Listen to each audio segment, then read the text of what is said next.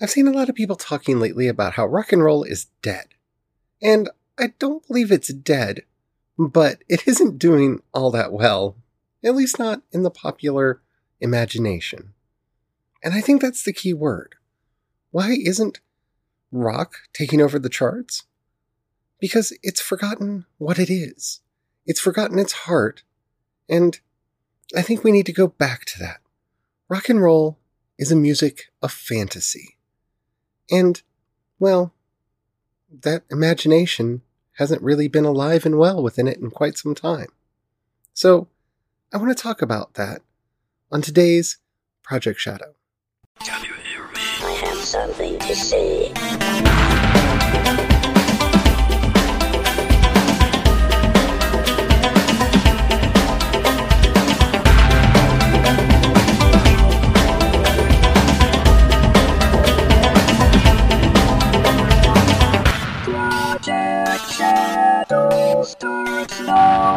Hello everyone, how are you doing today? My name's Charlie. You might know me better as sci-fi fantasy writer C.E. Dorset. And today, I want to talk about rock music because it's near and dear to my heart. It's probably my favorite genre of music. And it's not doing all that well. And since everybody is doing these wonderful articles about how rock's dead or how rock can come back and it's just dead, I thought I would just talk about it because it's not dead. It's alive, and it's going quite well. The industry has a problem, though. But before we get into all that, if you haven't already, please do take a moment to rate this podcast in whatever app you're listening to me on. It really does help out a lot. It tells the algorithms to share the podcast with more people. The more people that listen, the bigger the community. The bigger the community, the better the chance we have of actually communicating with each other. And after all, that's why I do this podcast in the first place. Alrighty. Rock and roll is dead. Okay. Sure, fine. And so is jazz, and bebop, and the blues, even though they all have vibrant communities based around them. Yeah, sure, they might not be top 10 chart-topping mega successes, but they're still around. Why don't we talk about how they're dead? Well, I think it's because rock used to dominate the charts for such a long time, and rock actually displaced jazz as the number one pop genre in the United States until we decided that pop music was different from rock music, and it went off to become its own thing. So what do I think has happened to rock music? No, where to start? I want to start with the factionalization. Yeah, this seems to be what destroys most genres and most things in life. When I was growing up, in the dark ages of the 80s and 90s, everything was rock. We did use terms like punk and goth and industrial and alternative, as much as I hate that term. These words didn't mean what they tended to grow into. In fact, alternative music was originally alternative music because it was the alternative to pop music. Until, of course, a whole bunch of alternative bands ended up becoming popular, and then, it became a genre in and of itself. And that, to me, is the beginning of the death of rock music. Because now we have an arbitrary line drawn right down the middle of it, where you have alternative acts and you have rock. And this dividing line for me is so arbitrary, and it is so unnecessary, because it cuts out half or more of the bands that we could be talking about here. But it's a distinction that had value and merit because of the second thing that killed rock music, and that would be Eddie Vedder and Kurt Cobain. Yeah. I'm going to put the blame square on them.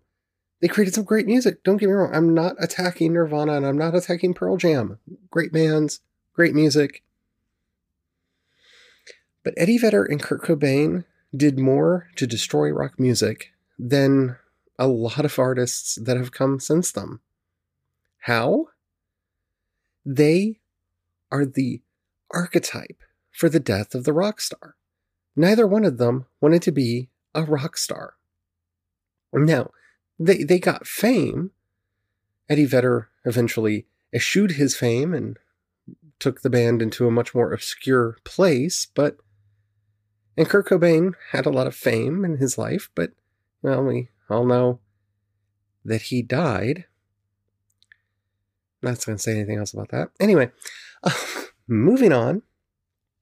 Their rejection of the archetypal image of the rock star eroded the idea that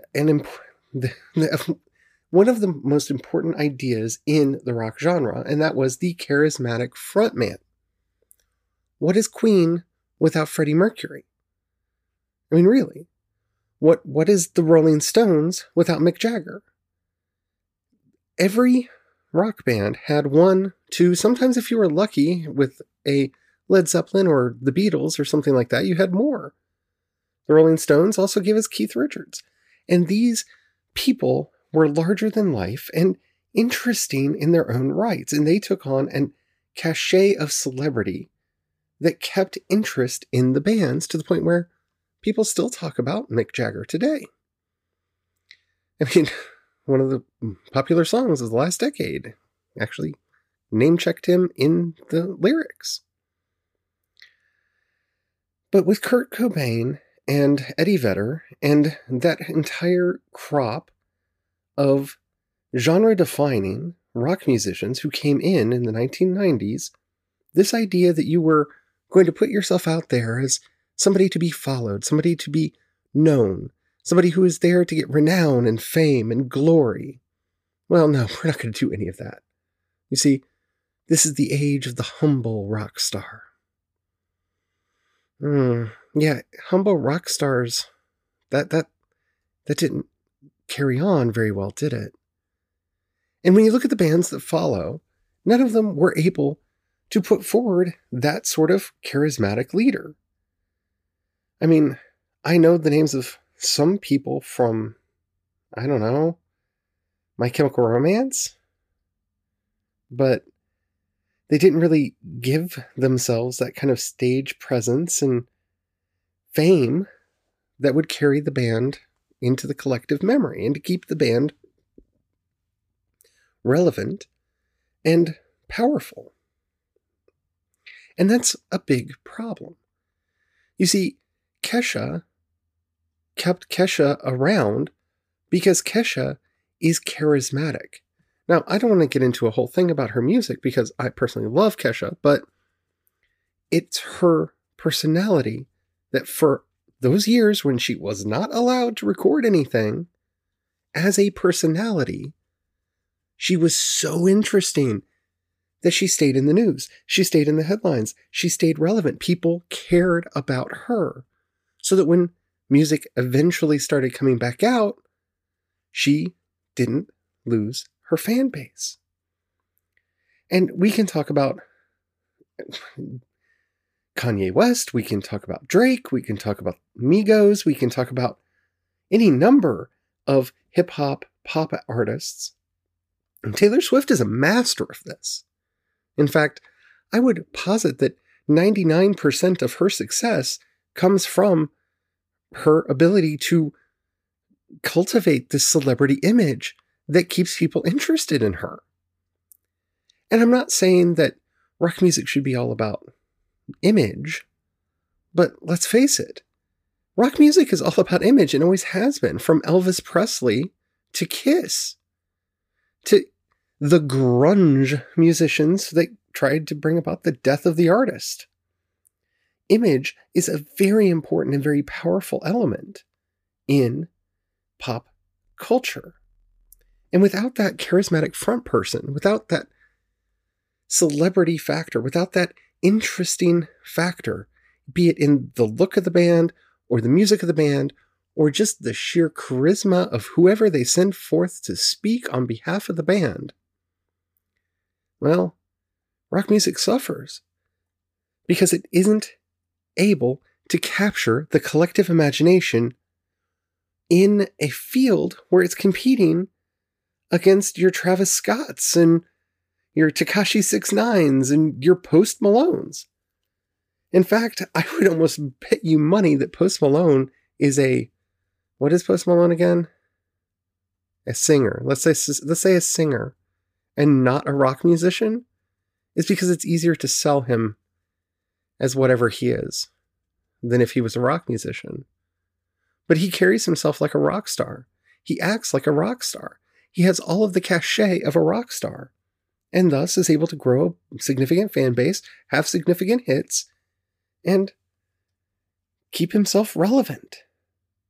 And that's a big problem when we don't have those artists coming up. We don't have bands being cultivated for that. But that's not the only problem. There are so many more. And as I am wont to say in my life, Gene Simmons is very wrong about what they are.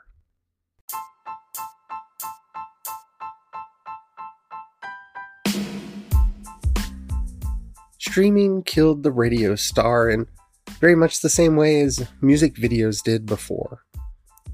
But no, streaming is not the reason we don't have rock musicians today. Because if that were the case, we wouldn't have pop stars and we wouldn't have hip-hop acts and all of the other things that we do have. So no, Mr. Simmons, it's not the streaming that's the problem.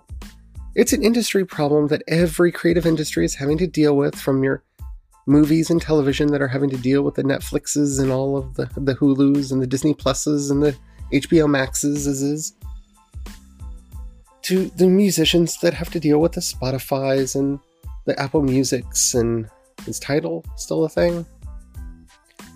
But yeah, all of these things, all of the other genres have to deal with too. So it's not a problem. Well, it is a problem, but streaming is not why we don't have rock bands. It isn't. In fact, I would venture to say that a very capable rock band would be able to use social media to get people to get interested in them, and give us a band like Zeal and Ardor, one of the most original, innovative, amazing bands that's come out in a while. And I found out about them because of social media. Yeah, you can still have rock bands in the age of streaming. But we can talk about rock radio and the problem that American terrestrial radio is still very important, and the fact that it only plays the classics and very rarely plays anything by new artists, and we can talk about all of that, and that is very much a problem. But I would posit that one of the biggest problems is the music itself.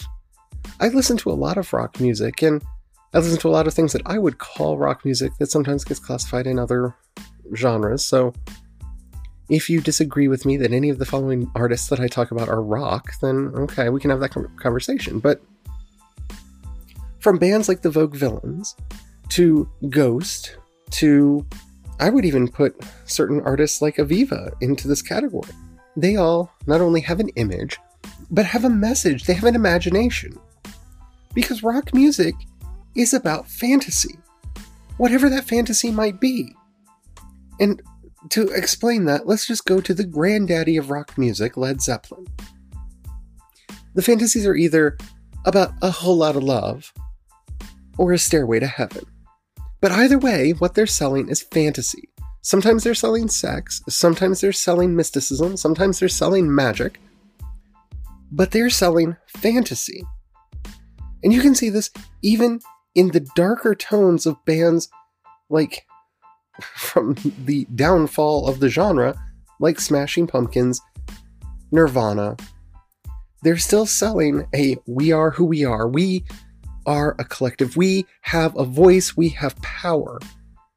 Even if the powers that be hold us down. They're selling fantasy. And the two things to me that make rock really rock is that it lives in that zone, that it doesn't forget its blues roots. And that may mean that it has guitars. Often it does.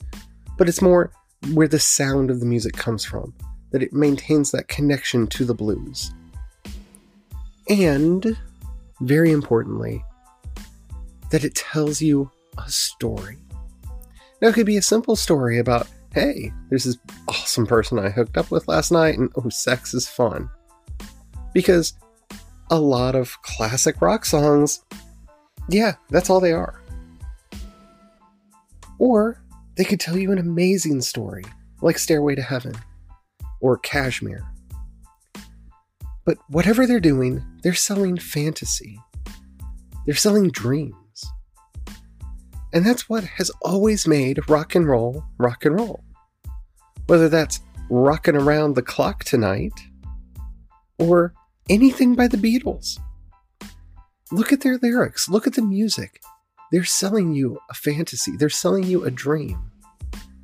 Because that's what really separates rock music from the blues, especially back at its inception.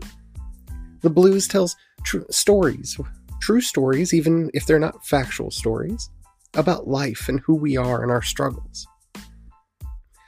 All of that gets repurposed and played with in rock music and becomes a story of our conquests and our victories and sometimes our losses. It becomes the story of us, of our dreams, our hopes, our ambitions. Sometimes when those ambitions are thwarted, sometimes when those ambitions are bigger than we are. And it's those themes that connect and resonate with people throughout the ages, whether it be through humor or through raw sex appeal. These are the things that have always connected rock music to its fan base. And that fan base was always broad. Very broad. When you look at the biggest rock acts, they had fans that were men, women, and people of variant genders, sexualities, and ethnicities. Rock didn't limit itself. Until it did. Until it decided, like mainstream rock radio did, that it's going to be for white men. Particularly white men of a particular age and of a particular persuasion.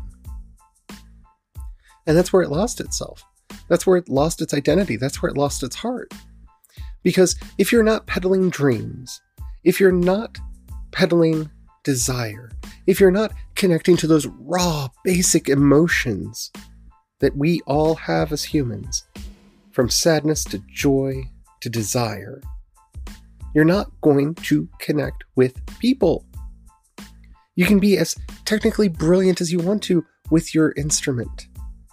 Whatever it is, your voice, your guitar, your drums, your bass, your keyboards, whatever. It doesn't matter if you're not selling something. If you're not getting people to go along for the ride with you. If you're not getting people to dream. And so from bands like Hayless with Starwriter, which I still can't get out of my head to this day, that makes me want to fly away and explore the universe. It's a beautiful song. Those artists are still out there.